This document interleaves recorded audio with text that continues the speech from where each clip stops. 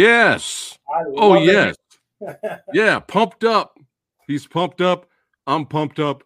What is going on? It is your boy, President Fat Samurai Guy, hanging out in the Movie Dojo podcast with the legend himself, award-winning stuntman, actor, writer, film director, action director. He's done it all. That's right. Master Art Camacho. Welcome to the show, brother. Yay! Thank you so much, brother. Yeah, thank you before, man. Love your show. Love your show. Oh man, that means a lot. Thank you so much for saying that. Yes, and I gotta blow the legend up here. I mean, look at the duds. That's right. That's right. Styling and profiling, baby. For the audience. Come on. I love the background too. That is awesome. Yeah. And I'm styling and profiling myself. That's right. I got my man. Look at the hat. Look at the hat. Look at the hat. That's right. Yeah.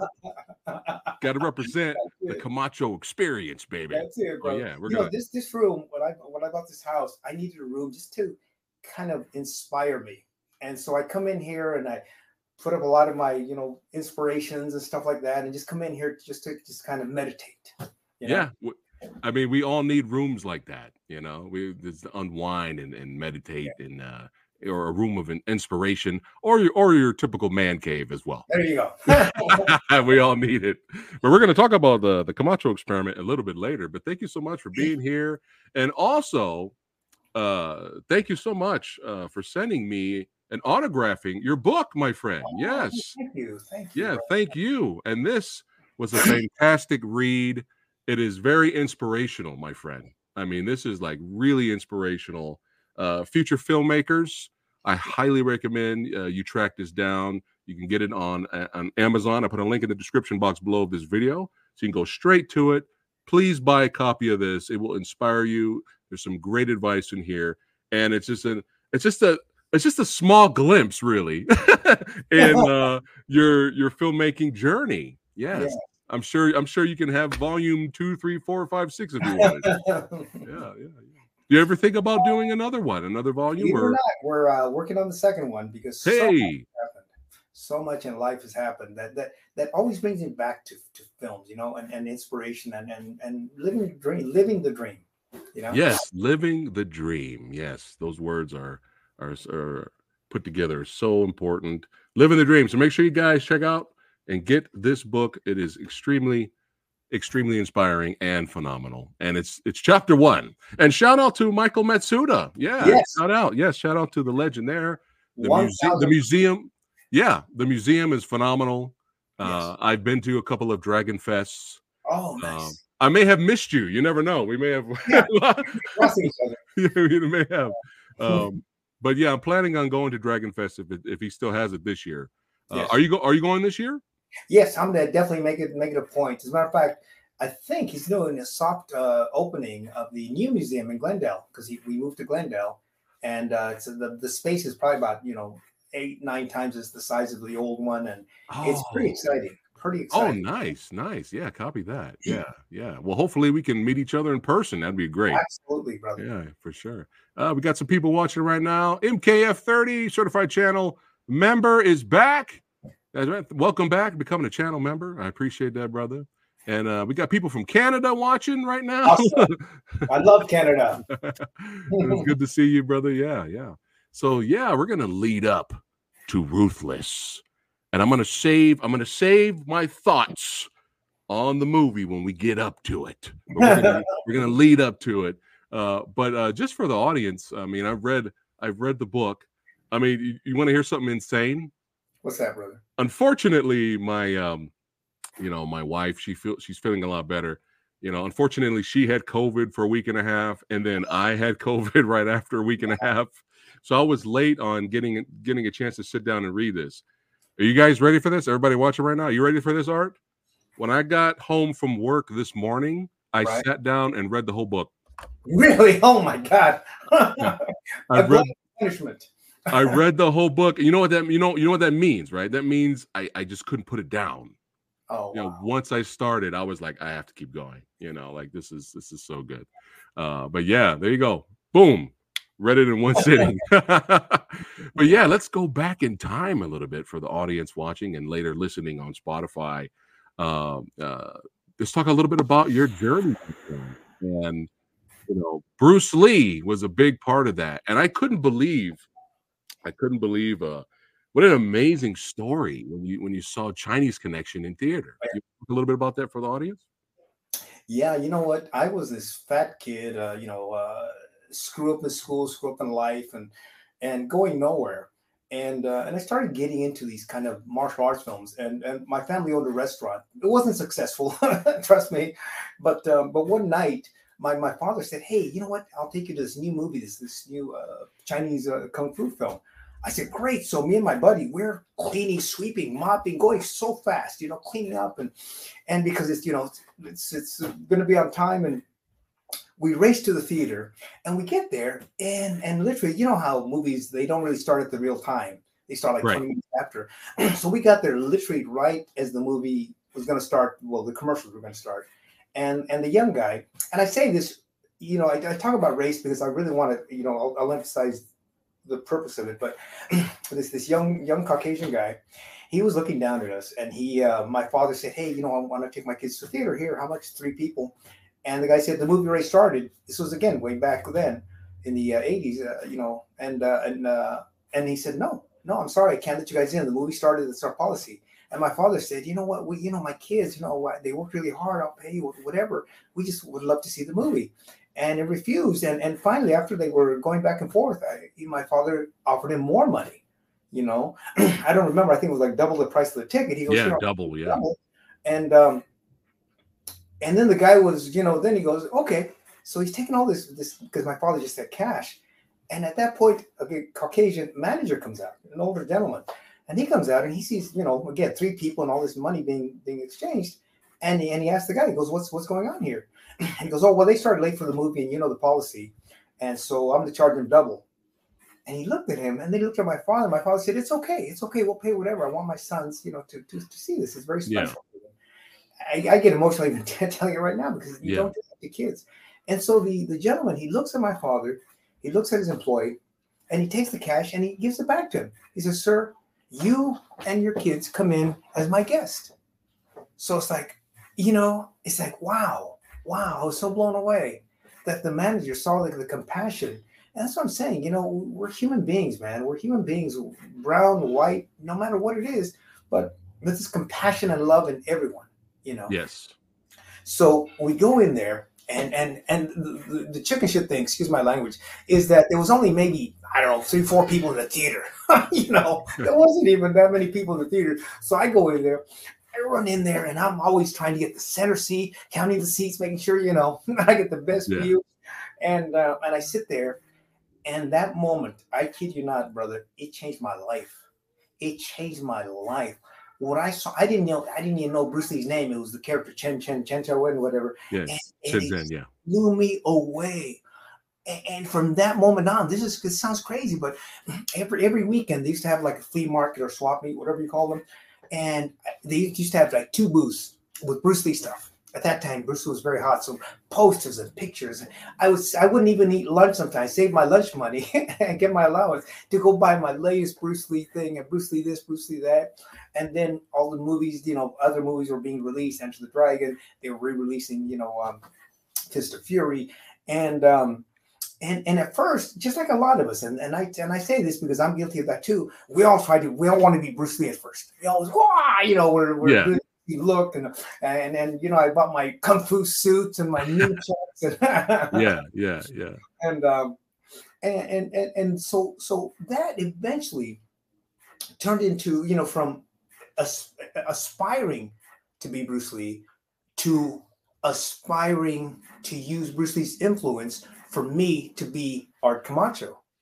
Yes. It changed my whole life because I was bullied from a young age. As a matter of fact, that's why in the I think it was in the 9th, 10th grade, I got almost straight F's because I just was ditching school so much because every time I'd have to go to school, I'd have to pass this certain street where there was a bunch of guys that just beat the crap out of me. And so I was really, really in a bad space, bullied, broken home, obese. And I kid you not, I actually used to steal. I don't know if I mentioned that in the book, but we collected food stamps for a while. So I used to steal food stamps so I can go buy my grape soda and my Twinkies and just kind of screwed up physically, mentally, emotionally, in every which way. But Bruce Lee, that experience changed my life because it was almost like the perfect storm. Around that same time, I got jumped and I got beat up pretty bad. I mean, those 5 guys, gangbangers, came down, where you from, blah, blah, blah, Yeah. bottle in the head, beating me, to a pulp. And I tell you this because when people, I hear a lot of people that are bullied and they say, well, I turned to martial arts, then nobody bullied me again. That's not my life story. Yeah. That's not my life story. They beat me to a pulp. And I kid you not, because to this day, you always remember the smell of your own blood, because the blood was just dripping down, and the warm, it's almost like molasses. And it's just pouring down your face and your body. And looking down at my clothes, I had a white shirt on, just all blood-stained red, and those traumatic experiences. And it took me about 3 weeks to be able to leave my house. I was so traumatized. But then that fear, that trauma started turning into rage.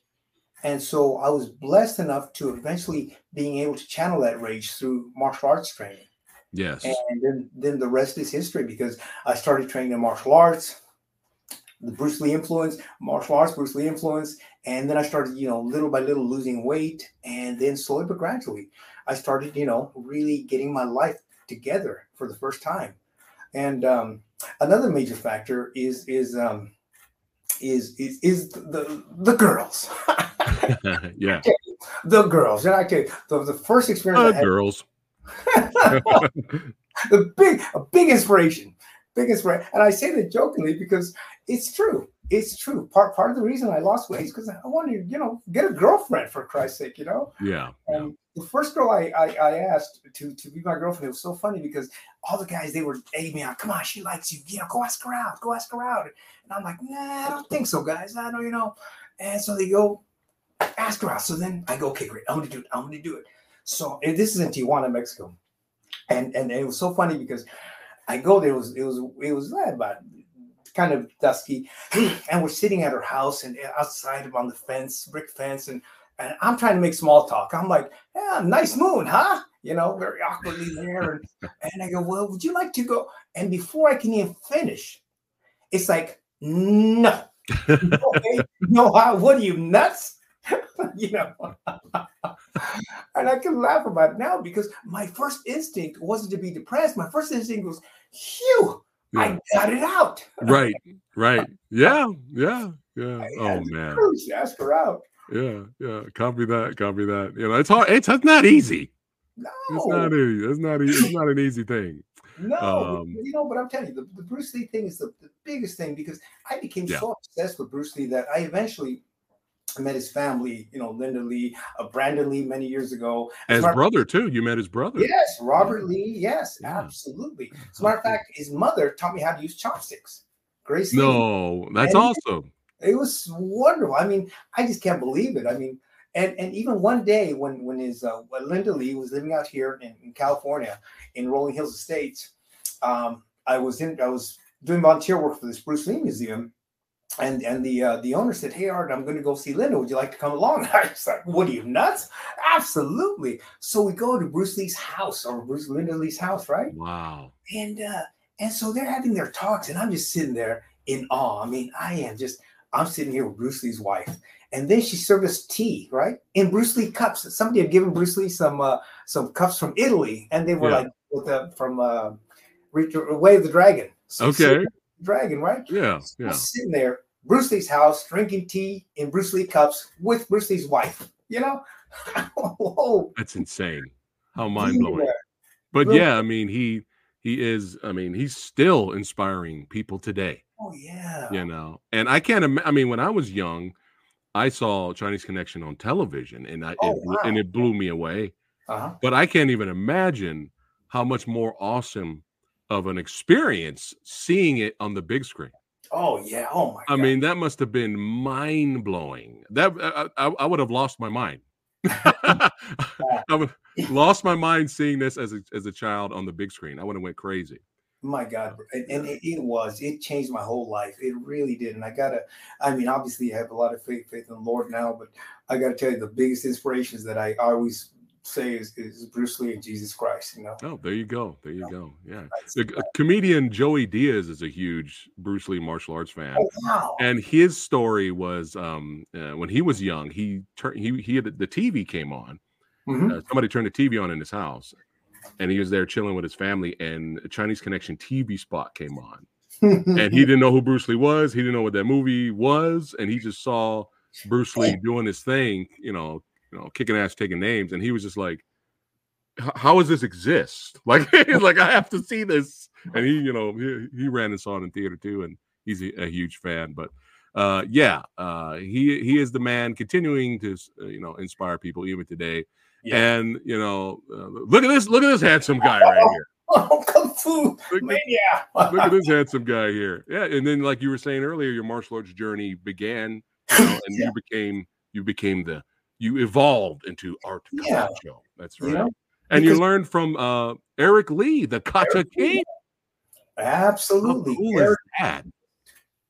I mean, he was I'd seen him on covers of Black Belt and all these magazines throughout, and it just so happened that again, the Bruce Lee Museum I was volunteering at, they were going to do a seminar with him, and I went, and that was it. From I think it was early 80s, 80, 81, 82, that I've been with him since. I've cross-trained in different martial arts, but I always say that's my core. That's my main, core is one hop Kwendo with Sifu Eric Lee. Yeah, I think you have to have something. You have to have we all cross-train, but I think we all have to have a foundation, Yes, for sure. Yeah, I ran into him at a convention. Oh, wow. I had to take a picture with him real quick. I should have grabbed it, but it's okay. But yeah, I watched his movie Ninja Busters, which came on Blu-ray several years ago. That movie is hilarious. It's a lot of fun. Check it out. Gerald Okamura. Yeah. Yeah, Gerald. Oh my God. Yeah, and speaking of Gerald, how was it directing him in The Power Within? Well, you know what? I got to tell you, that was an amazing, amazing experience with him because I purposely fought for him. They had a lot of Chinese actors, name actors they wanted to use. And now I said, I want Gerald. I want Gerald. And number one, I love him to death. He's the sweetest human being one of the sweetest people I've ever met. But he really, really, it was really good. It was really good working with him. Great guy. And the thing I've noticed, and I'm sure it comes across, is that some of the top masters that I consider masters, whether it's Guru Inosanto, Grandmaster Samuel Kwok, Sifu Eric Lee, all these guys, when you see them, the real true masters that I consider masters are so humble, so down to earth, and so just they're not full of themselves. They've transcended the ego in that regard, Yes. And, I've experienced that too. Yeah, for sure. Yeah. Yeah, that's awesome that you had to fight and got him in the movie. How cool is that? Gerald Okamura is hilarious. He is hilarious. I spoke to him. I think it was at Dragon Fest a couple of times, and he's so funny. His sense of humor is amazing. But oh God, yeah, him.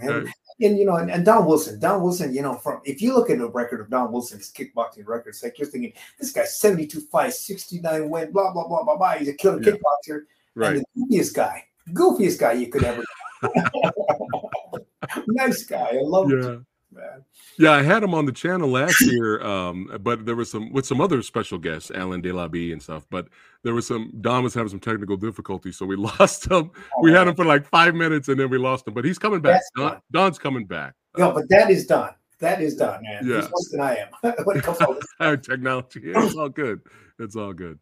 But yeah. Shout out to Eric Lee and Don, of course. And speaking of Don, boom, Ring of Fire. Ring of Fire, man. Yeah, man. I enjoyed this one. Was this the first time you were in a project with Gary Daniels as well? Yeah, I think so. I think Ring of Fire was the first. I had started my career in believe it or not, in a forgettable film called Chinatown Connection as an actor, one of the lead actors in the film. Boom. And, oh man, there you go. Bruce Lee Majors. Samurai Guy's always ready.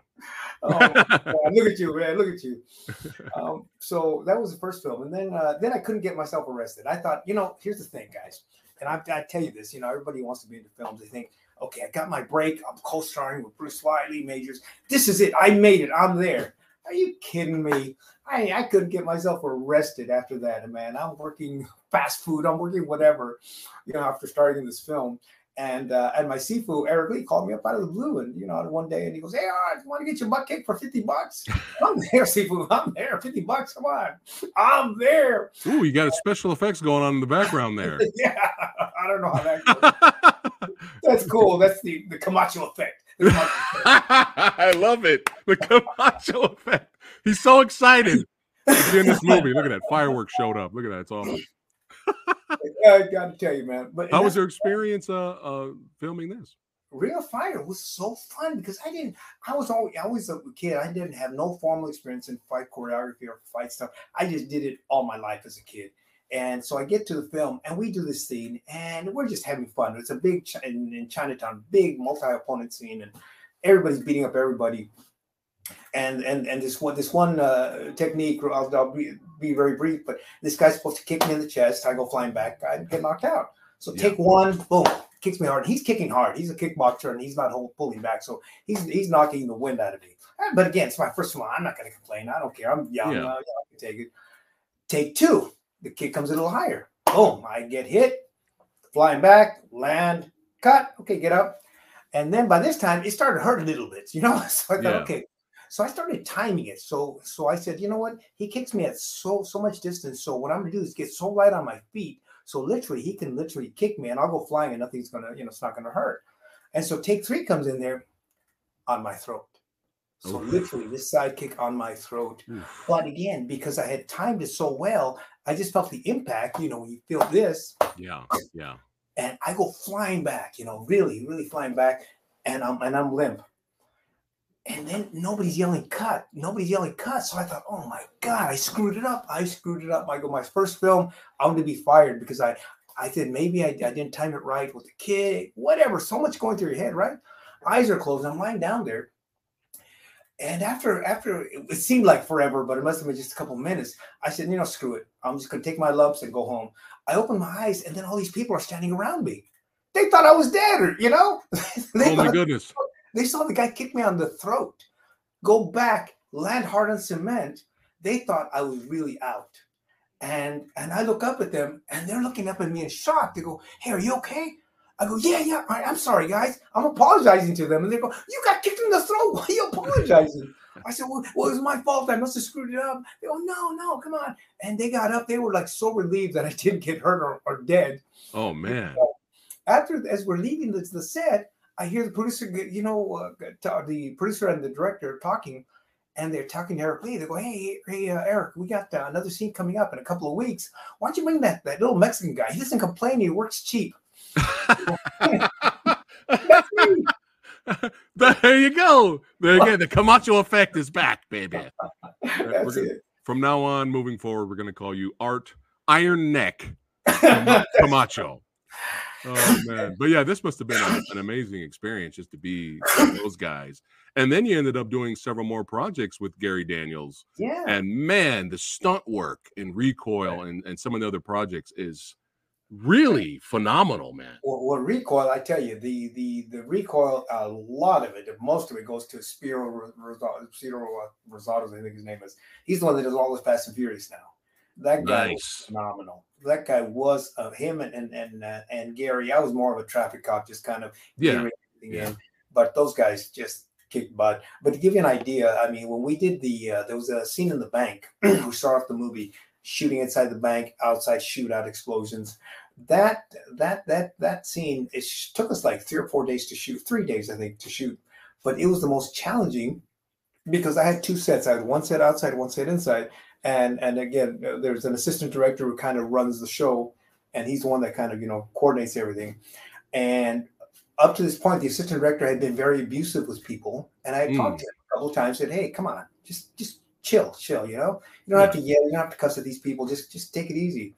And that day when we're shooting big stunts, I mean, I'm shooting people inside, going out the window, I'm shooting a car exploding behind cops. And we got into this big argument. And he says, you keep talking to me like that, Art Camacho, and I'm going to walk, and I'm going to take my assistant with me. So I said, F you, F your assistant, give me the walkie. And I just ran him off the set, and I took over the walkie. So here I am, Art Camacho. I'm calling the cops. Okay, stop the traffic here. Okay, run inside the bank, shoot him up, and action. boom, boom, boom, scene. Okay, cut, change this, change that, put the camera here. Then I run outside, put the explosions on the car, blowing up cars, going inside. It was nuts. It was nuts, man. You know? But you took control. You had to take control. Yeah. You know? That's the thing, man. That's the thing. When I mean, and I say this, and it's one of my sayings that in general, in my life experience, I've never been the first choice, but I've been the best choice. Nice. Never been the first one to say, "Hey, let's get Art Camacho." It's like, "Oh shit, let's get Art Camacho." Yeah, you know, and you know, you started off as an extra and stuff, and you learned as you on the go. You absorbed everything like a sponge. You know, let me see how that works. Let me see how this works, and then you know, started doing your directing thing, and you know, sky's the limit, and you're still doing it today, man. And you know, the Movie Dojo Army, you know, our followers here, we're very proud of you, and we support you. Yes. We have a question here from chat here. Well, hold on. We got another martial arts legend watching right now, Chucky Curry. Chuck, yeah, the man, the myth. Yeah, congratulations, Art Camacho. Great being longtime friend. Keep up the great work. Oh, look at that. That's awesome. Yeah, and I'm gonna have Chucky on the show at some point in the future. Yes, yes. Great martial artist. Yes. Two questions really quick here, and then we'll keep it rocking and rolling here from chat. He goes, "Hey Art, what's it like working with Sasha Mitchell from the Kickboxer sequels?" Sasha is one of the sweetest guys and most humble guys that I've worked with ever. I mean, he was like, you know, I worked with him on Gangland, and he would always say, what would you like me to do, Art? I said, well, Sasha, you know, do your thing. What's your best techniques? Do your thing. I don't want you to be me. I want you to do your thing. Yeah. And he was so humble. He goes, no, Art, I want to do what you'd like me to do. And he was just that kind of thing, the humility, the level of humility. And he throws these phenomenal kicks, and he goes, and he'd come to me, is that okay, Art? I can do it better. I go, it's phenomenal. I'm like looking at this stuff, my God. In my dreams, I couldn't do, you know, half of what he could do. But just the sweetest human being that I love him to death. I love him. Copy that. He's like huge now, and he's like a brick. he's like a beast now. I mean, he was always big, but just very lean. Now he's just yeah, for sure. How about working with Mark Dacascos in the bass? And also working with Commando director Mark L. Lester. How was it on that working with that project? Yeah, you know what? It was good with Mark. I didn't really have any scenes with him, but it was a fun experience. And I worked with Mark many years ago in Ninja Academy. Academy. Another forgettable film. Gerald Okamura. Yes. Yeah.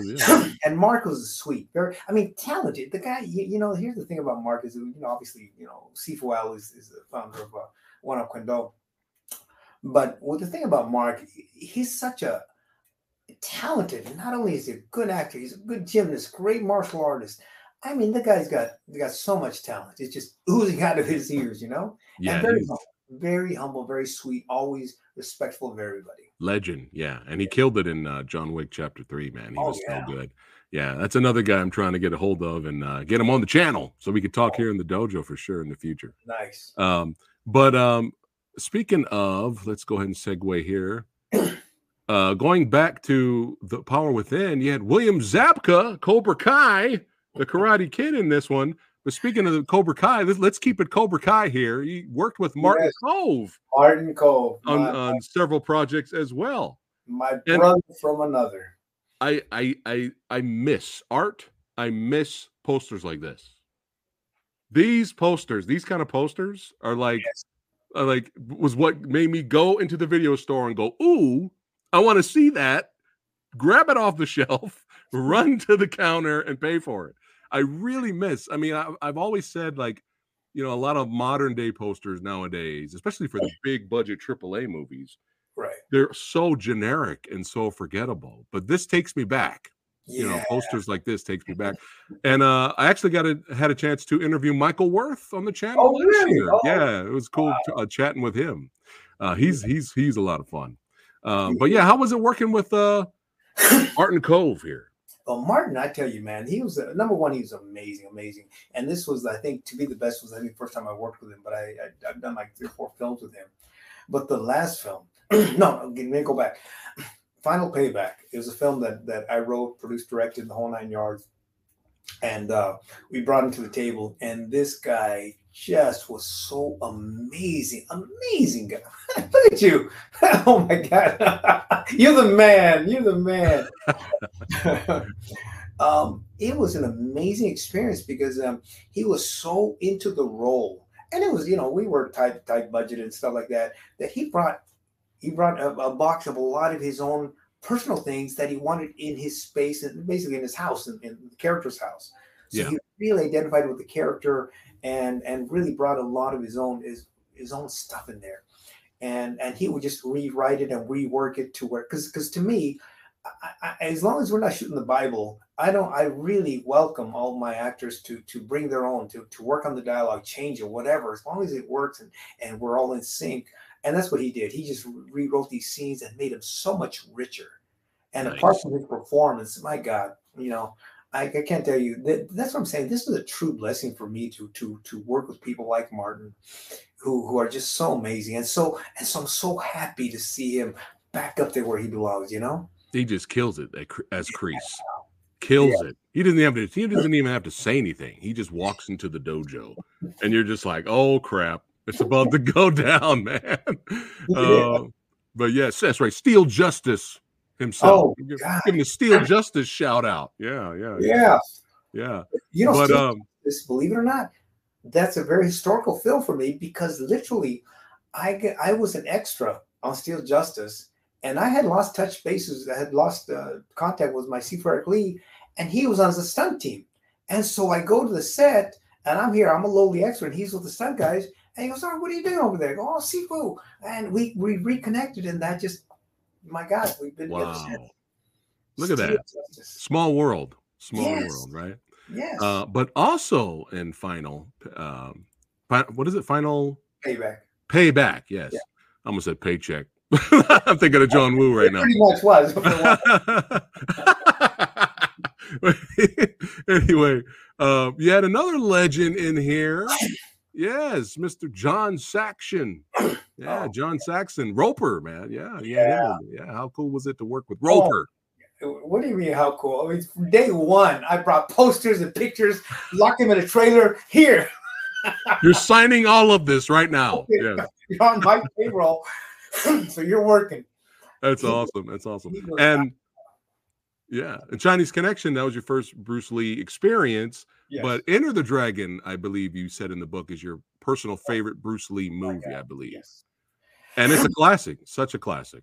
Oh my God. And Bruce Lee, I mean, he has 8 lines in the whole movie. I mean, it's unbelievable. It's unbelievable. But again, you see and I stopped counting, to be honest with you, probably about viewing of 67, 68.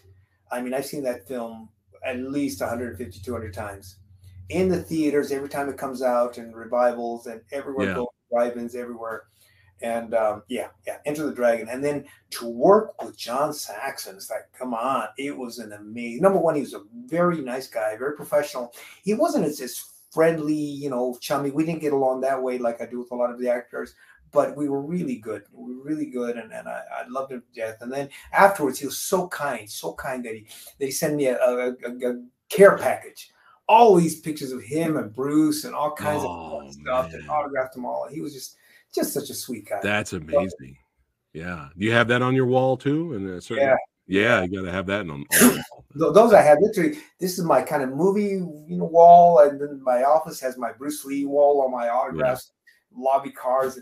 I just ooze inspiration. I have to be always inspired. On myself with that, That's what it's all about, man. Yeah.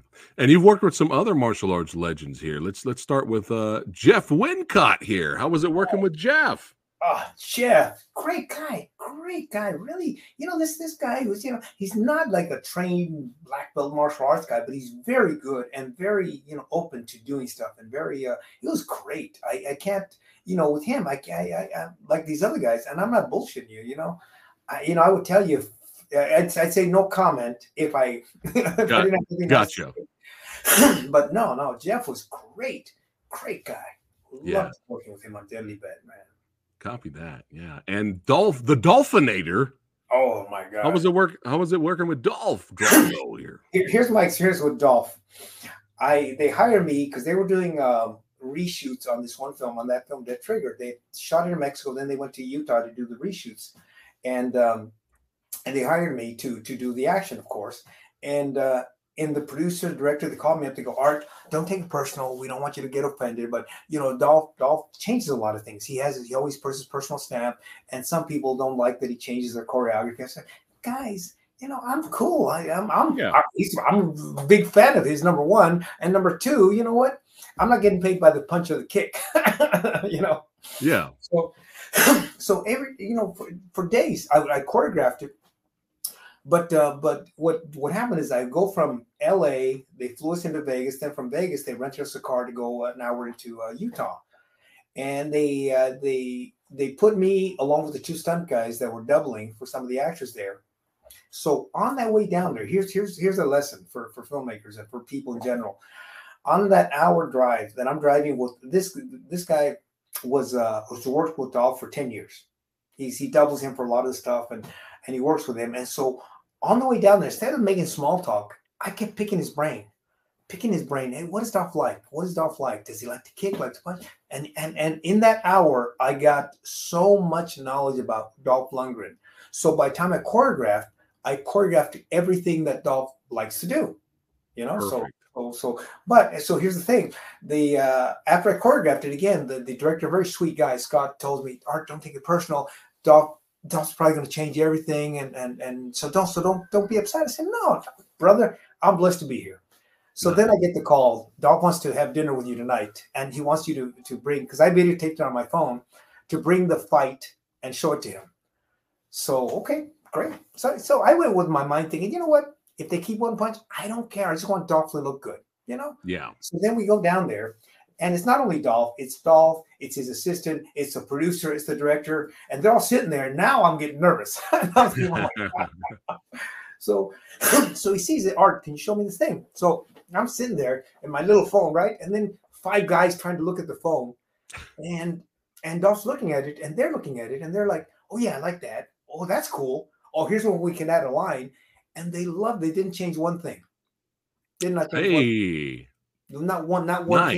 Thing. But the only question that they had was, okay, Art, how are you going to cover this? How many shots are you going to do it in? And I said, well, here's what I'm going to do. I have like 7 shots to cover this whole fight. Camera here, camera there. So I started doing the breakdown because I was pretty prepared. That was it. And he loved it. And he goes, Art, why haven't we worked together before? I go, That's cool. Funny. It was a wonderful experience. He was very professional, very good at what he did. And just, I mean, it's Dolph Lundgren. I mean, I'm a kid in a candy store, you know? Yeah, yeah. And IMDb had you down for stunts for As Good as Dead. Oh, yeah. Now, this is probably Michael Jai White's best movie in a while. This reminded, I mean, I enjoyed The Island. The Island was a fun, like, crime thriller. I enjoyed that. But this was like, it just reminded people, you know, oh yeah, Michael Jai White can be a badass in movies. Like, it was like, do you remember Michael Jai White? You know, you know, this was a reminder, like, oh yeah, you know, he's so good in that. How was it being a part of that project? It was great because Michael pretty much he was kind of co-directing it every step of the way. See, and what they did, they had the choreography kind of set from this guy and Michael Kwok put together this kind of style that White wanted. Yeah. That's fun. It looked pretty cool. And so basically he put down the skeleton and then I worked around it and just kind of, add a little bit more pieces. But the choreography, 90% was Michael Kwok, who's really good. Yeah, he's great. And then I hired and trained. And here's the thing, whenever I've gone to Mexico, I literally from scratch, you're talking about walking into a dojo and training 20 people to be camera ready within, 6 hours. Wow.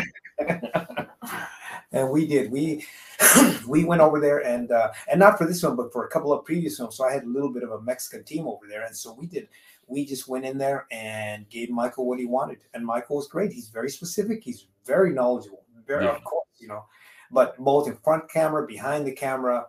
I mean, it was again one of the best experiences I've had, because Michael specifically wanted me to coordinate. You know, they had other people in mind, the producers, and then Michael said, no, I want Art. And so I was very, very fortunate and blessed, and it was a great experience working. And again, even still, at this old age, I'm still learning. I always learn. I always have an open mind to learn from different people. Yeah, we never stop learning, right? But that's awesome. That's how cool is that? Yeah. And you know, whenever you run into Michael again, Art, please tell him that we need 5 more Blood and Bone movies. Blood and Bone. That character should have been a TV series. There should have been like 10 sequels, you know, of Blood and Bone. Him and his wonderful wife, are she's such a sweet person. Beautiful inside and out, you know? Yeah, they're the power couple. That's what I call them for sure. Yeah. How was it working with Steven Seagal? Steven Seagal. Again, I hear all these horror stories, right? Yeah. Everybody's heard them. Steven's this, Steven's that, Steven's everything. Right. And I had met him a couple of times socially. So when they offered me the film, at first, when I met with the director wanted like they had talked to Donnie Yen, and they wanted that kind of Hong Kong feel to it. And I said, I've done some of it, but I'm not the right guy. You know, I'm not the right guy. That's not your style anyway. No, I love the salad, but I just with wire work and all that stuff. Yeah. And so again, we had our meeting with the director, and nice meeting you. A couple weeks later, they go, Art, we want to hire you. I go, what do you mean? We're going to bring in this guy, Yin Yang from Hong Kong, who doubled for Jet Li, and he's so good. Hong Kong, yeah. And we want you to work with him, and we also have a stunt coordinator from Germany. So we have a team, but we want you to kind of oversee the whole thing, the whole action unit. And I said, but guys, you have Yin Yang, who's a legend. You have this guy who's done all these major ass films out there in Germany. What am I going to do? Serve their coffee? You don't need me. And I'm serious. I'm talking myself out of a job. Yeah, right. So finally, they go, no, Art, we really want you. The producers at Sony really want you. And so they made me an offer I couldn't turn down, and I took the job. And my first experience with Steven Seagal was I see him on the street. It's like in Germany. It's like, hey, I don't call him Steven. I call him Sensei, because I have a lot of respect for him as a martial artist. Yeah. So I go over there, and I don't give a shit. I'm a hugger. I'm a hugger. So all of a sudden, I run across the street. I go to hug him. His bodyguards are right there. They're ready to pull out a gun. Oh my goodness! It was crazy. Yeah. I thought I was like this nutty guy from from Germany, and no, with him, it was a very good experience with me. I really had a good time with him, because honestly, I was just like, when I choreographed some of the stuff with him, I just said, Sensei, I need a hand technique that sends the body in this direction. So he would go, okay, how about this, or how about that? I go, yeah, that's the good one. And that's the way I worked with him. He'd give me the techniques. I would just tell him kind of the direction I wanted the bodies to fly, and pretty much it. And he respected me a lot, and I had a lot of respect for him. Nice. I didn't have one issue with him personally. I really didn't. I know. Look at that. Yeah. Wow. Copy that. And I always tell people, it's all about that first 5. That first 5 is still legit. Those first 5 films of his, still legit. And if you want to have some fun, you can throw in Under Siege 2, Electric. It's still fun, man. It's still fun. Right. But those first 5, you're right. Those were amazing. Yeah, for sure. And I got to tell you again, brother, to me, everyone you've mentioned, I mean, to a certain degree, I grew up with watching them, and on DVDs or in the theaters. Yeah, so I'm a kid in a candy store. Even to this day, I came off working with Tyrese and Harvey Keitel. It's like, my God, Mina Safari. It's like, wow, I'll look at my Cynthia Rothrock. You've worked with so many. Yeah. So many. The only negative thing I'll say about Dom, and I got to say this. I got to put it out about Dom. Okay. Because here's the thing. I've done 25 films with Don Wilson. Yes. So we started on, I forget which film, but I hate that I get these massive laugh lines right here, because we're always laughing. Excuse my language, we're always laughing. I mean, we're having such a good time.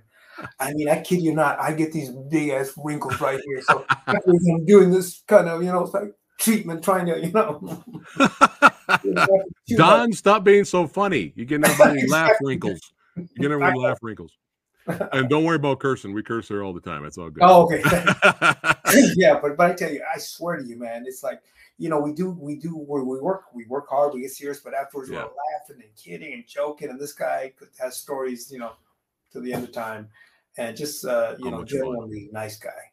That's awesome to hear for sure. But man, I'm gonna switch the flip here. I think I said that wrong, but Banshee. Oh yeah. Uh-oh. It was again it was just a fun gig. A friend of mine called me up. I started his career. This guy Marcus Young. And when I say I start people's career, I don't say I gave him a job. I literally took him from a dojo. I trained him, and I put him in, I don't know, 10, 12 films, and then he started moving on his own, and he started doing big films, and then they forget about you. But he called me for Banshee, and that was just just a 1 or 2 day gig, but it was an amazing experience because I love that show, man. That show's so good. If you guys have not seen Banshee, please watch it right now. Yeah, especially if you're a fan of The Boys. I mean, come on, come on. Yeah. If you like The Boys, Homelander, he's the lead actor, and the actor that plays Homelander, he's the lead actor. Yeah. It's an amazing show. And here's the thing too, is that when you hear anybody complaining about wages, stuff like that, when you're doing these union gigs, man, oh man, that's more money than you'll see in any regular job. Trust me on that. Wow. Because that. When I do those stunt gigs, I mean, you get good money. You get good money, and I'm just grateful for anything, Yeah, but it was cool to see your name a part of it in terms of the stunt work, a part of this project. I was like, oh right, it was fun. It was cool, that one, and then this other one. Jesus Christ, it will come to me. But some of these beautiful ones, when I get every now and then they hire me to go play with them. It's fun. It's so fun. Copy that. I saw this trailer for this project right here, Wild League. Yeah. What? Tell us about this. Based on a true story here, and there he is. That's right, Highlander himself, Adrian Paul. Tell us about this project. The way again, brother. The way life is. God, whatever you call this source in your life, I don't care what you call it, but there's something that's guiding you and bringing you to things. And I was supposed to do this film in the Philippines. This is Alexander Nevsky, good friend of mine. Yeah, he was going to hire me to do this film. They were going to shoot in the Philippines, an action film. And it fell through. So then a couple months later, he goes, Art, I got another film. I said, no problem. He says, but it's not an action film. I go, even better, because I really love the dramatic scenes. I love to direct. Yeah. And so I met with this producer from Russia, and he gave me this script that was so thick. I mean, it was a 200-page script, and I read it, and it was epic. Oh my God, I fell in love with it from the first 5 pages. And I was really, to be honest with you, I was trying to hold my giddiness, but I was like, okay, yeah, I'll direct it. But inside, it's like, please, I want to direct it. Because it's such a good movie, good story. The only thing was that they said, well, it's going to be all in Russian. Okay. Okay, well, we'll have translators there for you. And it's going to be shot in Russia. So I think, wow. So here you are. I mean, literally within, I think it was like 3-4 weeks after that meeting, I'm on a plane to Russia. And I got to tell you, man, it was at first, I again, my ignorance of the world, of the different countries, I thought they're going to hate me. I'm damn Mexican going down there, and I'm thinking, what am I doing? I get there, and there was so much love. Nice. Sadly, with all the politics that's going on, but the Russian people are, my God, they're to me, they're like damn Mexicans, man. They're such big hearts, and really open their hearts to me. It was an amazing. It was set in 1910, and it was about the introduction of soccer. The English brought soccer to Russia, and so there was a love story wrapped around all that stuff. But working with some of these amazing Russian actors, they were some of the top actors in Russia at the time. And I kid you not, I would be sitting there. I'm looking at the monitor. I have the Russian script here, the English script here, and a translator right to either side of me. Yeah. And so after about the 3rd or 4th day, I can almost understand what they're saying, just by their emotions and all that stuff. Yeah. And I see where we are in the script, and it was just amazing. It came out pretty good. I think the only problem that I saw with the film was that it was like 20 minutes too long, because I think some of the subplots that they kept in there could have shortened it up. But it's a really good film. I really am proud of that movie. Nice. Can we watch this on Amazon Prime or any other streaming services? That one I'm not sure. I'm not sure. Okay. All right, I'll have to look it up, and I'll let people know to check it out for sure if we can find it. Wonderful. But yeah, how cool! It's on the list now. It's on the list. Wow. Yes. And speaking of Alexander, boom, gunfight at Rio Bravo. Yeah, and there's so many other legends in this movie. You got Matthias Hughes in this. Yeah. How was it being in a part of a Western there? It was a dream come true. Kid in a candy store to the nth degree. I've always wanted to do a Western, always, and still to this day, I'm trying to find somebody to fund some Westerns for me. But that was amazing. And the funny thing was that Alexander took me down. He says, Art, I'm working with Joe Cornell, which is a good director. Joe's directed some of these smaller Western films. But he says, I want to give it a different look, a whole different feel to it. So he took me down there. And I told him, well, again, I'm not, I'm going to do my thing. It's a Western, and all respect to everybody there. I do respect everybody. But I'm going to do the Art Camacho thing. It's a small film. I said, you know what? So let's just have fun. Yeah. And so what I did, I just went to town, and believe it or not, there was one sequence in the film where he goes almost through a gauntlet. He goes halfway through the town. He's doing the Clint Eastwood thing. He's taking people apart. Yeah. And so I said, how do I make it different? And I'm thinking, and all of a sudden, and as I'm thinking, sometimes I'm going through moves in my head. I'm moving around in my head, trying to visualize. And so what I did, I put together a kata. Literally a kata where you strike, you punch, you do double strike here. And so that's what I said. Now replace the punches and put the gun in your hand. Yeah. Boy, moving, turning up here, this way, Yeah. It's just gun kata. It was funner than fun, man, to see him go through all these people, go and then mow these people, and the timing, and the people in Arizona, who shot in Arizona, brother, some of the funnest people, these cowboys up there, they're these reenactors, and that's what they do. So a lot of them were just, I helped them a little bit on the stunts and the falls, but yeah, 90% of it, these guys were showing me all kinds of cool stuff. But that's amazing. That's what I did, a gun kata with Alexander. And I had told Alexander, because I've seen his films, and I said, Alexander, this is going to be the best action you personally have done in any of your films, no matter big or small. I promise you that.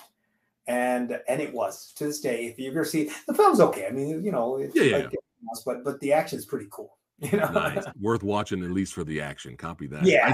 I saw that there's a sequel might be coming there. Oh yeah, we shot the sequel. The sequel. Oh, okay. So it is coming. All right. Nice. Or Escape from Nearby. I forgot the name of the sequel, but that one, he said, Art, I want you to be in this one. I go, what do you mean? Yeah. Comanchero, I'm there. So I grew my beard out, and I had so much fun. So again, I'm excited for the sequel. Yeah. We had a lot of fun in the sequel. Stay tuned for sure. Yes. This was a post-apocalyptic Western in a way, Steel Frontier. And there's some really great stunts and action in this one. This was really good. I was not expecting this movie to be that good. No, PM, I tell you, PM Entertainment, Joseph Murphy.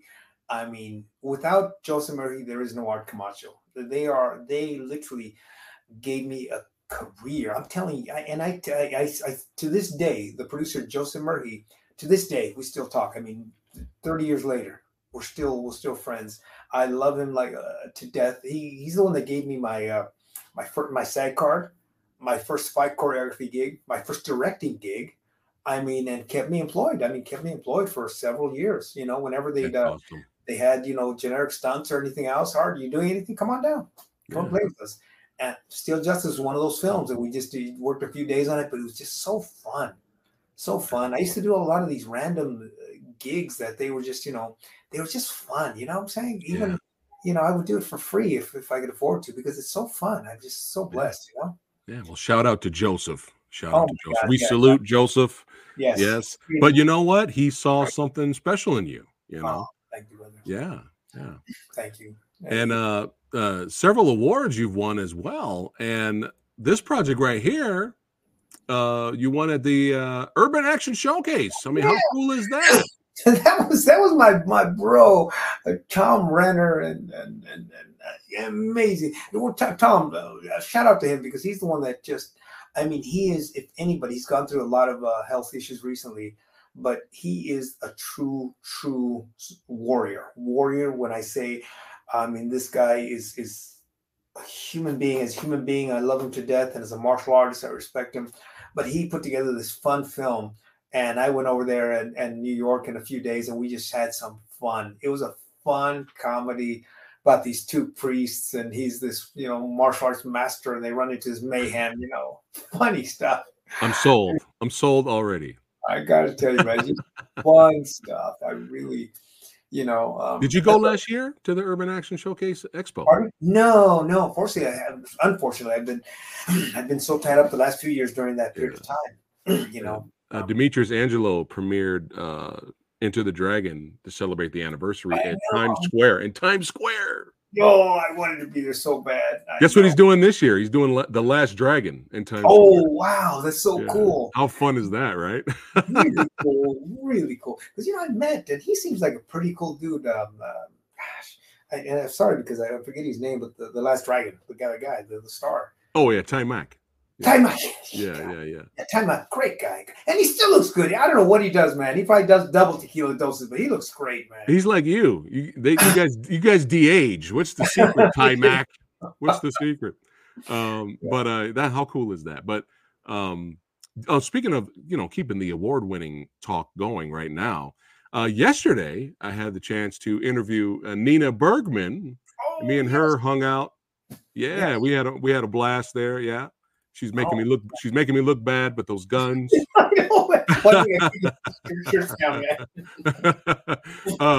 But yeah, Assassin X won several awards as well, starring the amazing Olivia Gruner. Yes. Angel Town is so good. I love Angel Town. Yes. I love Angel Town. But yeah, congratulations winning all these awards, man. Yes. How was it working with Nina and Gruner? Well, number one, Olivier is his best acting gig. Because the thing is, here's the thing. I'll go back to that. But with Nina, I got to tell you, literally, when she walked in, the producers already had in mind who they wanted for that role. And my DP said, hey, I know this girl. I've worked with her, Nina. She's great. She's everything. And I said, okay, we'll see her. Nina walks in for a lesser role. And all of a sudden, I just see what she did. It's like, no, it's the reverse. She walked in for the role she did. And literally from the minute she walked in the room, she owned that room. She was so amazing. I'm like, in my head, I'm thinking, that's it. That's the girl. Because I wrote the script. I said, that's the girl. That's her. And the producers said, no, we have somebody else in mind. I said, but that's her. And so then they said, you like her a lot? I go, yeah, I love her. I think, professionally. Yeah. And, she's obviously a gorgeous woman, but something about her, very talented. And so then they had her come in. They go, okay, well, let's read her for another role. I said, it's a waste. I mean, this is the character. So she comes in, she reads for the other part, and she was good. But that role that she played, it was sexy, it was psycho, it was badass. It was like, my God, she killed it. She killed it, man. The minute she walked in the room, she had it. She had it. And working with Olivier, here's the thing about whether it's Don, Olivier, and all these guys, is that sadly, a lot of times when they're working with different directors, sure, they get the film done. The films look great. I'm not criticizing anybody's directing, number one. But what I've noticed and what I've seen is that they don't work with the actors. Just say a line, as long as we get a clear line, okay, let's move on to the next. And with Olivier, I really worked with him before each scene. I get into his head, reminding him where we're at, what's going on, who your character is. And he was just amazing. Because number one, he has a wonderful look. There's something very chiseled and strong about him, but also very deep. And same thing with Matthias. Matthias, I mean, he plays these bad guy roles, all this stuff, and he's typecast just like I'm typecast, which is strictly action. But Matthias, I worked with him on the sequel to Gunfight. I directed him in a couple of the scenes in there, and he blew me away as an actor. Forget about the action stuff. It could have been any actor, could have had a jacket on, but he just the ease of his performance was so amazing. And I told him that. I said, my God, Matthias, even though this is a small role because you've had leads in bigger films, but my God, this is your best role. I mean, one of your best scenes because it was so natural and so real. Wow. And Yeah. that's what I'm saying. So I think if these directors do work with these athletes turned actors, my God, you can get really a lot of Yeah. stuff out of them. Yeah. Yeah. Copy that. Yeah. It's really important. It's really important. Yeah. Really important. That's why a lot of them, you see them, they have a good career, then they peter out because their performances, they and then when the genres are cyclical, so then when the kickboxing films are no longer in vogue, boom, you're Yeah. out. If you take yourself seriously as an actor and you do great performances, then casting directors, producers, they see you differently. Right. Right. Yes. Well said. Well said. But boom, the Camacho experience. Look at the, that. the show that should have never happened, man. You put me to shame, man. You put me to shame. I mean, how was this experience? I mean, I seen a few episodes and a few highlights, and I was like, Oh this man. is awesome. You got to show in the world how stunt work is supposed to how it's supposed to look, and teaching people and No, training them. And I mean, this isn't shows like this is important, man. I mean, how cool was this? no, it was the hardest thing I've done in 20 years. Oh my goodness. I swear to you, because what happened is for years I met Skip Chasen, who used to be a producer at El Rey. Great guy. Big shout out to him because he was just a sweet guy. Always was in our corner, Michael Matsuda and myself, because we both produced it. And it was, we've been talking off and on, and we will Skip and trying to find a way, because I wanted to work with El Rey. I've always wanted since El Rey came out. Yeah. It's a very cliquish thing. I'm not saying El Rey, but I'm saying Hollywood in general. Mhm. Unless you Right. have clicks, you really can't get in. But Skip was always pulling for us. Always are definitely going to find the right thing for us. And COVID hits. All right, COVID hits. Everything shuts down. So then the El Rey needed programming. So they did a series. I think like half a dozen shows. Mine was one of them, or eventually. And they told me, they go, we know COVID, so we might have to do podcasty style Zoom and all that stuff. We expect that. I said, no, I don't want to do that. They go, well, we understand you, because we definitely want to do a martial arts type of show. I said, okay, if we do it, I want to do it my way. Yeah. And I said, I'm going to get these guys live, and I'm going to get very physical with them, because I don't know too many hosts that'll go down there and get in the ring and spar with Benny or do stick fighting, or you won't get Leto doing that. and so they said, okay, just do your thing. And I gave them the pitch, and then Michael and I put together, and we did the show. And I said, okay, even more after the show was shot, I hated that the opening was kind of boring. So I said, you know what? Screw that. Let's reshoot that. They go, what do you mean? I'm going to get guys, as I'm introducing the show and talking to the show to the audience, I'm going to have guys trying to beat the shit out of me. So that's what I'm doing. So I'll come up there, hey, welcome to Art Camacho on this episode of Boom, Pop, Pop, Pop, getting choked. We're going to have Don the Dragon Wilson. We had so much fun. Yeah. But it was nerve-wracking. That's why I tell you, what you do, brother, I can't do. I mean, I couldn't, I swear to God, even for my own, excuse my language, fucking name, I had a cue card. Art Camacho. and even though it was my buddies and stuff like that, so it was wonderful. But it was a fun experience. And actually, it was really at the top of El Rey for the run of it, until they didn't become El Rey anymore. But they had it on their cover sheet. They had these, they really were excited, and even talked to me after the fact. Said, hey Art, if you were talks and the possibility of Ray might come back, but you're on the top of the list. We really like what you did, and just and I wanted to just get down and be like, for instance, what Cynthia shows me how to do a sword form, or Don teaches me about defense, or Benny teaches me certain techniques. Graciela Casillas, a knife expert, and at one point, even though they were rubber knives, she's a tough lady. So she's like, I'm getting stabbed everywhere. It's like, yeah. Keep going, guys. Keep the camera rolling, man. More blood, better,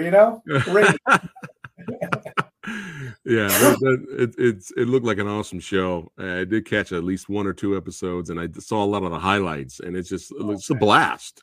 It's so good. Go ahead. I went kicking and screaming. I did not, because when they basically called me and Michael Matsuda at the same time, and And I thought at first they wanted me to produce the show and direct it. I said, great. But then when they said we want you to host it, it's like, oh my God, I don't know the first thing about hosting. Well, how am I going to do this thing? I don't know. I was like, and Michael's the one that was talking to me, Art, you got to do it. You got to do it. You got to do it. And then I had another partner come up with the name because I didn't want my name on it, didn't want my face on it.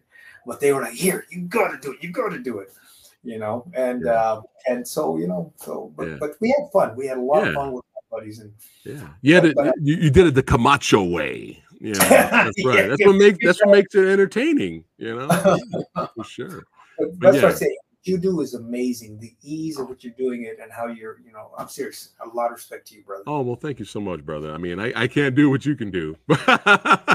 I'll try to do a sidekick now. My back will go out.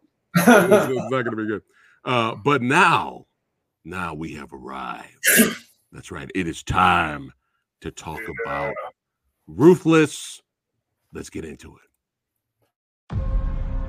Harry's daughter was murdered 4 years ago. Some scumbag drugged her, raped her, and left her to die in a ditch. What is he trying to do? I think he's trying to keep that from happening to your daughter.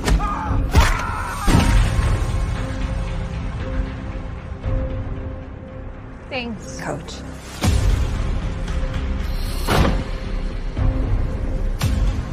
We have a legal obligation to report any suspicions of abuse. Pick your fights, Harry. I will. Now come in. What? It's my school coach. Stop hitting that kid. I think you ought to mind your own business, Coachy. Before I leave tonight, I'm definitely breaking your right arm. A dick. See you at school, kiddo. Coach Sumner, you have a minute? What is it? Where did you go? 10 grand of fun. As advertised, my boy. Solve all your problems. This crew is known for trafficking girls across state lines. I have a few questions. Where is she? Where'd you take her? You can't do this, man. You're not a police officer. Let me do my job. Ronnie. I don't care if I spend the rest of my life in prison. This is a big upgrade from the sketchy places I've been to. I've been in business for a strong 10 years. I'm gonna kill them.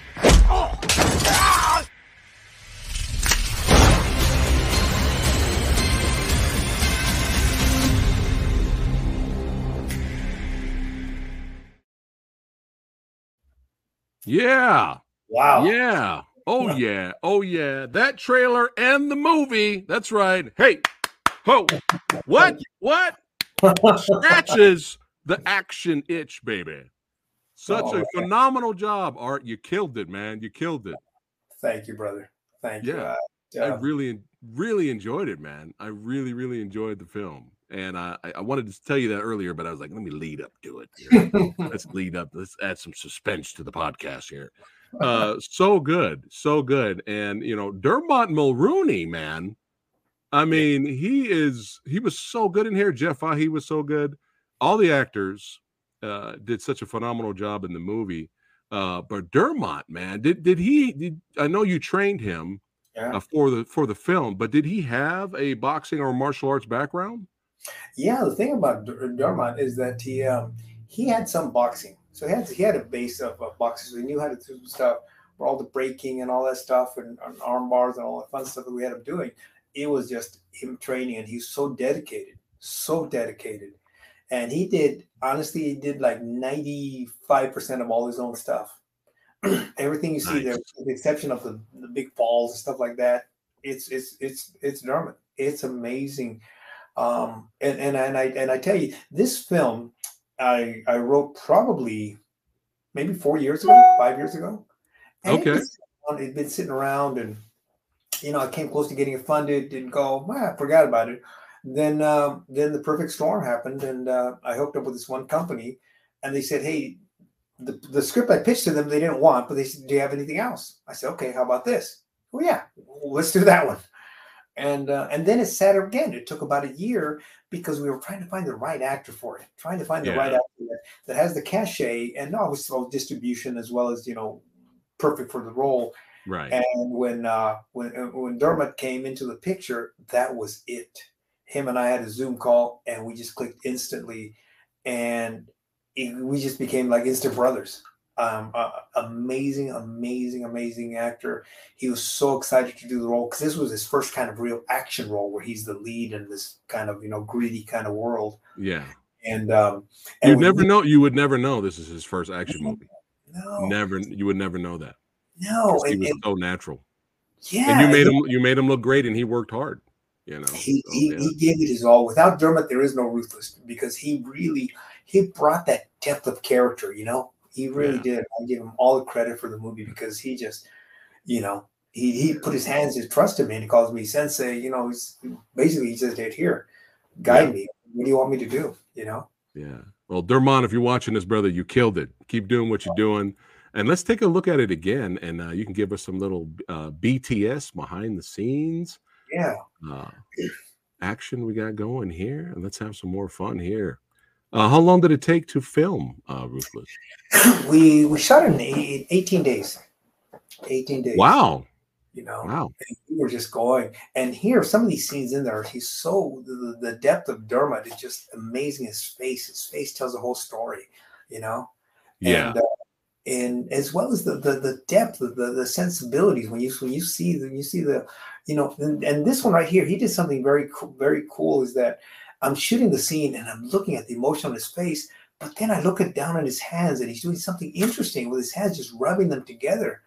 And it became so natural that I told my camera guy, zoom down, just give me a camera. But it's just his hands. I don't give a shit. Just catch his hands. Yeah. And I'm using it because you see something with his hands. It's amazing to, because those are little things as human beings we don't realize we do, and so many little things, Yeah, he's so good, and it's a tragic story, with him losing his daughter, the way he did and what happened to her, and he just became a broken man, but then he finds it's very unexpected, and that's what I like stories like this, because it's for the character. It's very unexpected.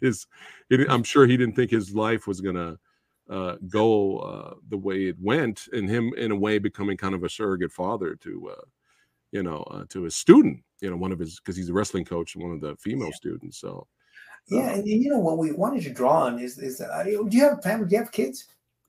No, I do not.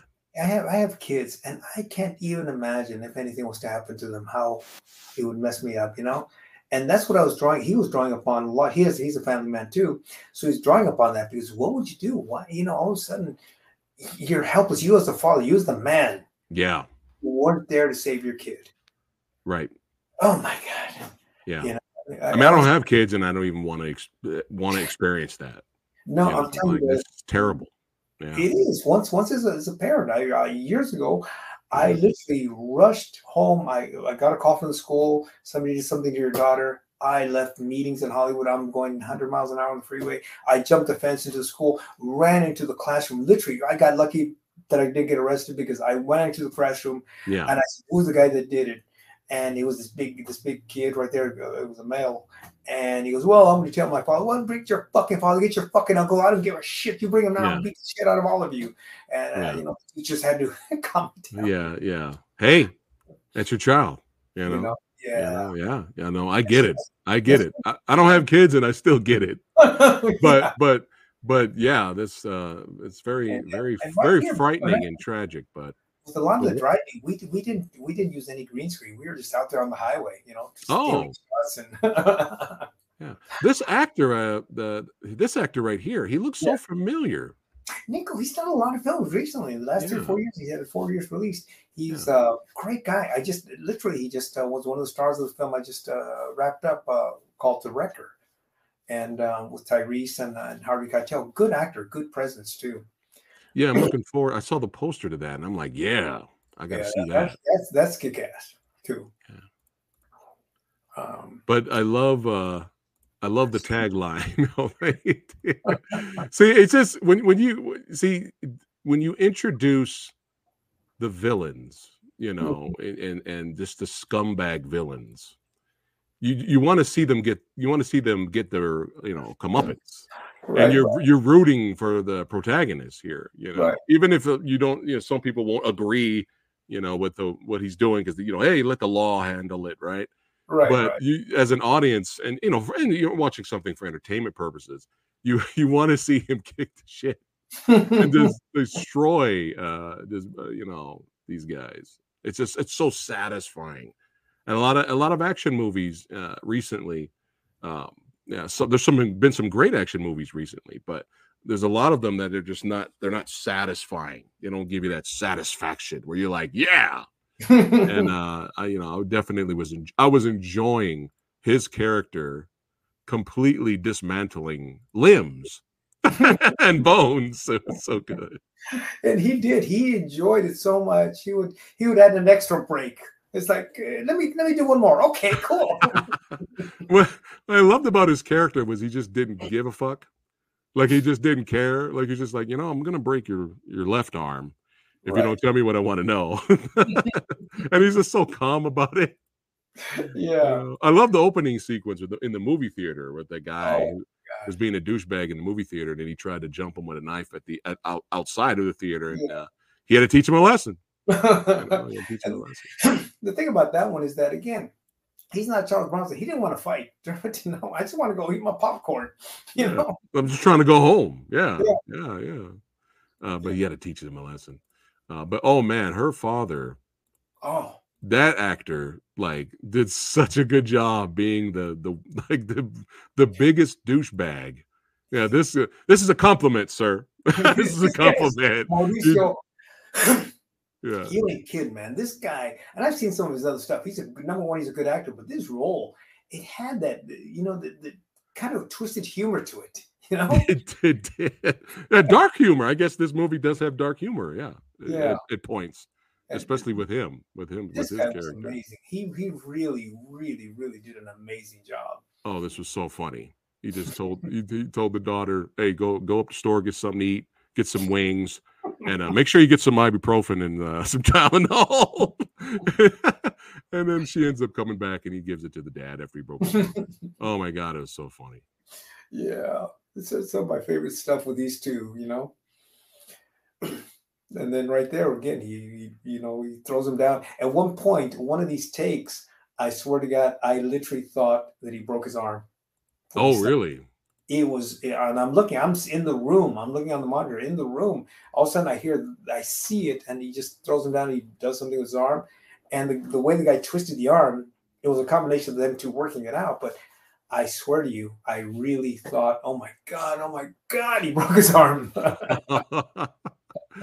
Oh man, so good. You know, I can watch movies like this all day. You know, with this type of genre and subject matter, you know, right? But it's the establishing of great villains that you love to hate. Mm-hmm. You know, and I talked about this with director Brandon Slagle when I had him on the show. I think a couple like last week, earlier this week actually. Right. Man, I've been busy earlier this week, and how important it is to have a memorable villain. Or a memorable group of villains, because again, I bring this up all the time. How many action movies have you seen, Art, where the action in it's good, but you don't remember the villain? Yeah. Yes, absolutely, absolutely. Because and then you're not vested. You're not vested in it as a viewer. You're not vested in it. You're thinking, okay, this is cool, but no, I'm with you 1,000%, man. Yeah. But yeah, he unintentionally becomes a surrogate father to his student, wrestling student, and she gets kidnapped, and that's it. I'm not going to spoil anymore because I want people to go out and watch the movie. But look at the acting from Dermot, man, so good. And he did. I tell you, when he got the phone call, and that's in that little scene of the trailer, he gets the phone call. Yeah, basically they're telling him your daughter's in the hospital, she's dying, and it was just such an emotional moment when you're seeing that scene play out live in front of you, because he was in tears. He literally, at one point, he was losing it. He was losing it. He was so into that scene. It was wow. Yeah, so good.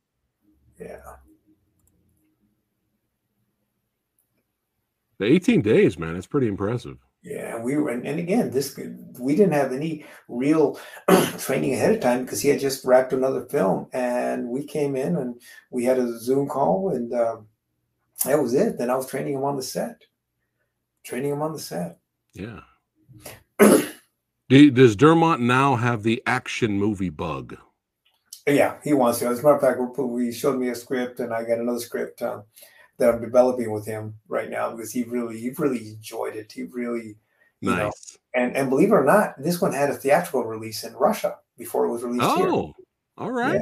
Yeah, I did a Zoom interview with a lot of theater owners over there, and they were real excited about Dermot. How cool is that? Yeah. And Jeff, hey, I've always wanted to work with him. I mean, we worked on the same companies years ago, early on, but never together. And he was great. Oh yeah, he's always great. But to work with him, you could be having a casual conversation, you and I talking, blah blah blah. Then all of a sudden they say action, and right away, bam! He's in character. He's in character. Love it. Oh my God, it's like amazing to see him. Yeah. Yeah, and just satisfying, especially the finale was very satisfying as well.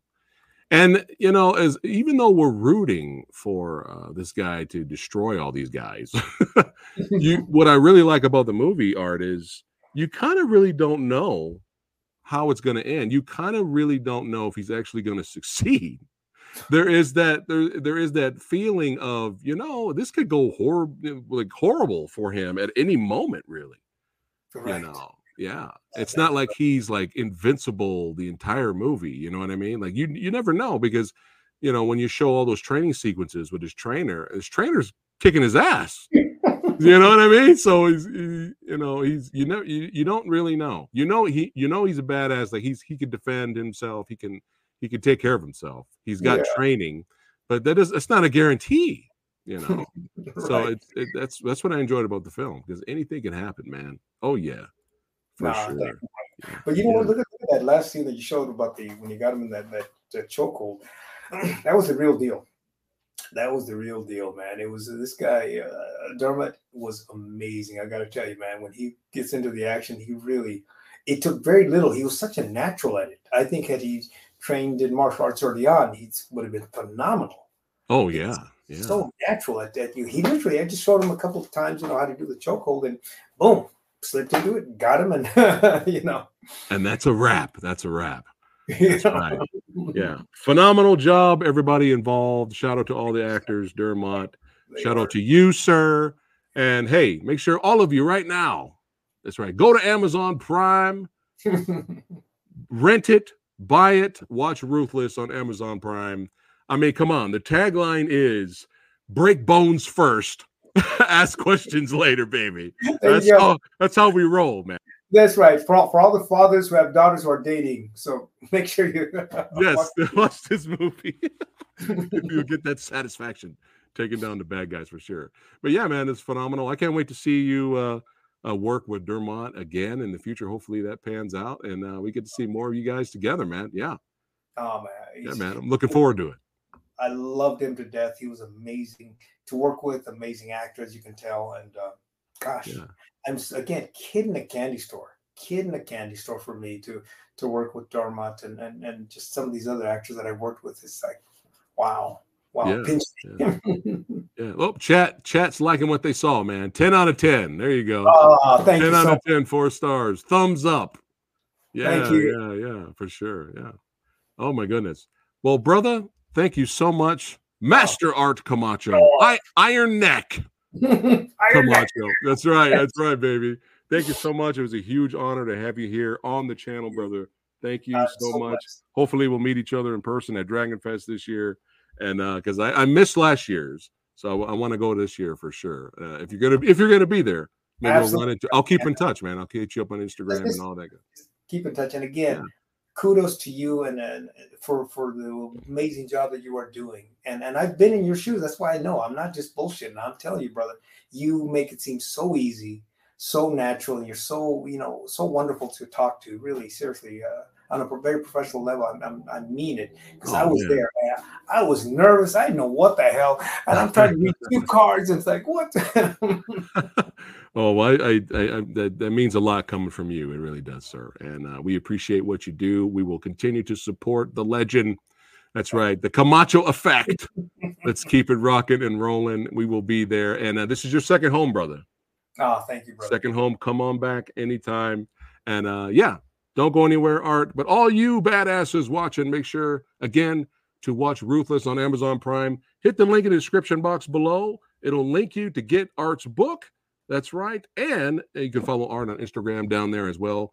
Continue to follow him on his filmmaking journey. Yes. And if you enjoyed yourself, don't forget to like, share, and subscribe to the old samurai guy. And before we leave and wrap it up today, Art, is there anything you'd like to say to your followers and fans? You know, at the end of the day, guys, at the end of the day, you know, nothing is impossible. We can all live our dreams. And I'm proof of that, because I'm not the most talented or the most gifted or the best looking or the best anything. But I do have a lot of passion, and I do have a lot of faith. And the biggest thing, Ted Neely from Jesus Christ Superstar, the actor who portrayed it on the movie, then all these revival plays, I met with him once, and he plays Jesus. And we had this big conversation. And the one thing he said to me at the end of the day was, live the dream. And that stuck to me. So I tell you, and I tell everybody, live the dream. Whatever that dream is, live the dream. God bless you all. Thank you. Yes. And Samurai Guy's living the dream right now. All right. I'm living the dream right now, hanging out with Art. All right, guys. Thanks again for watching. And I'll see you on the next one. Take care. Let's do it.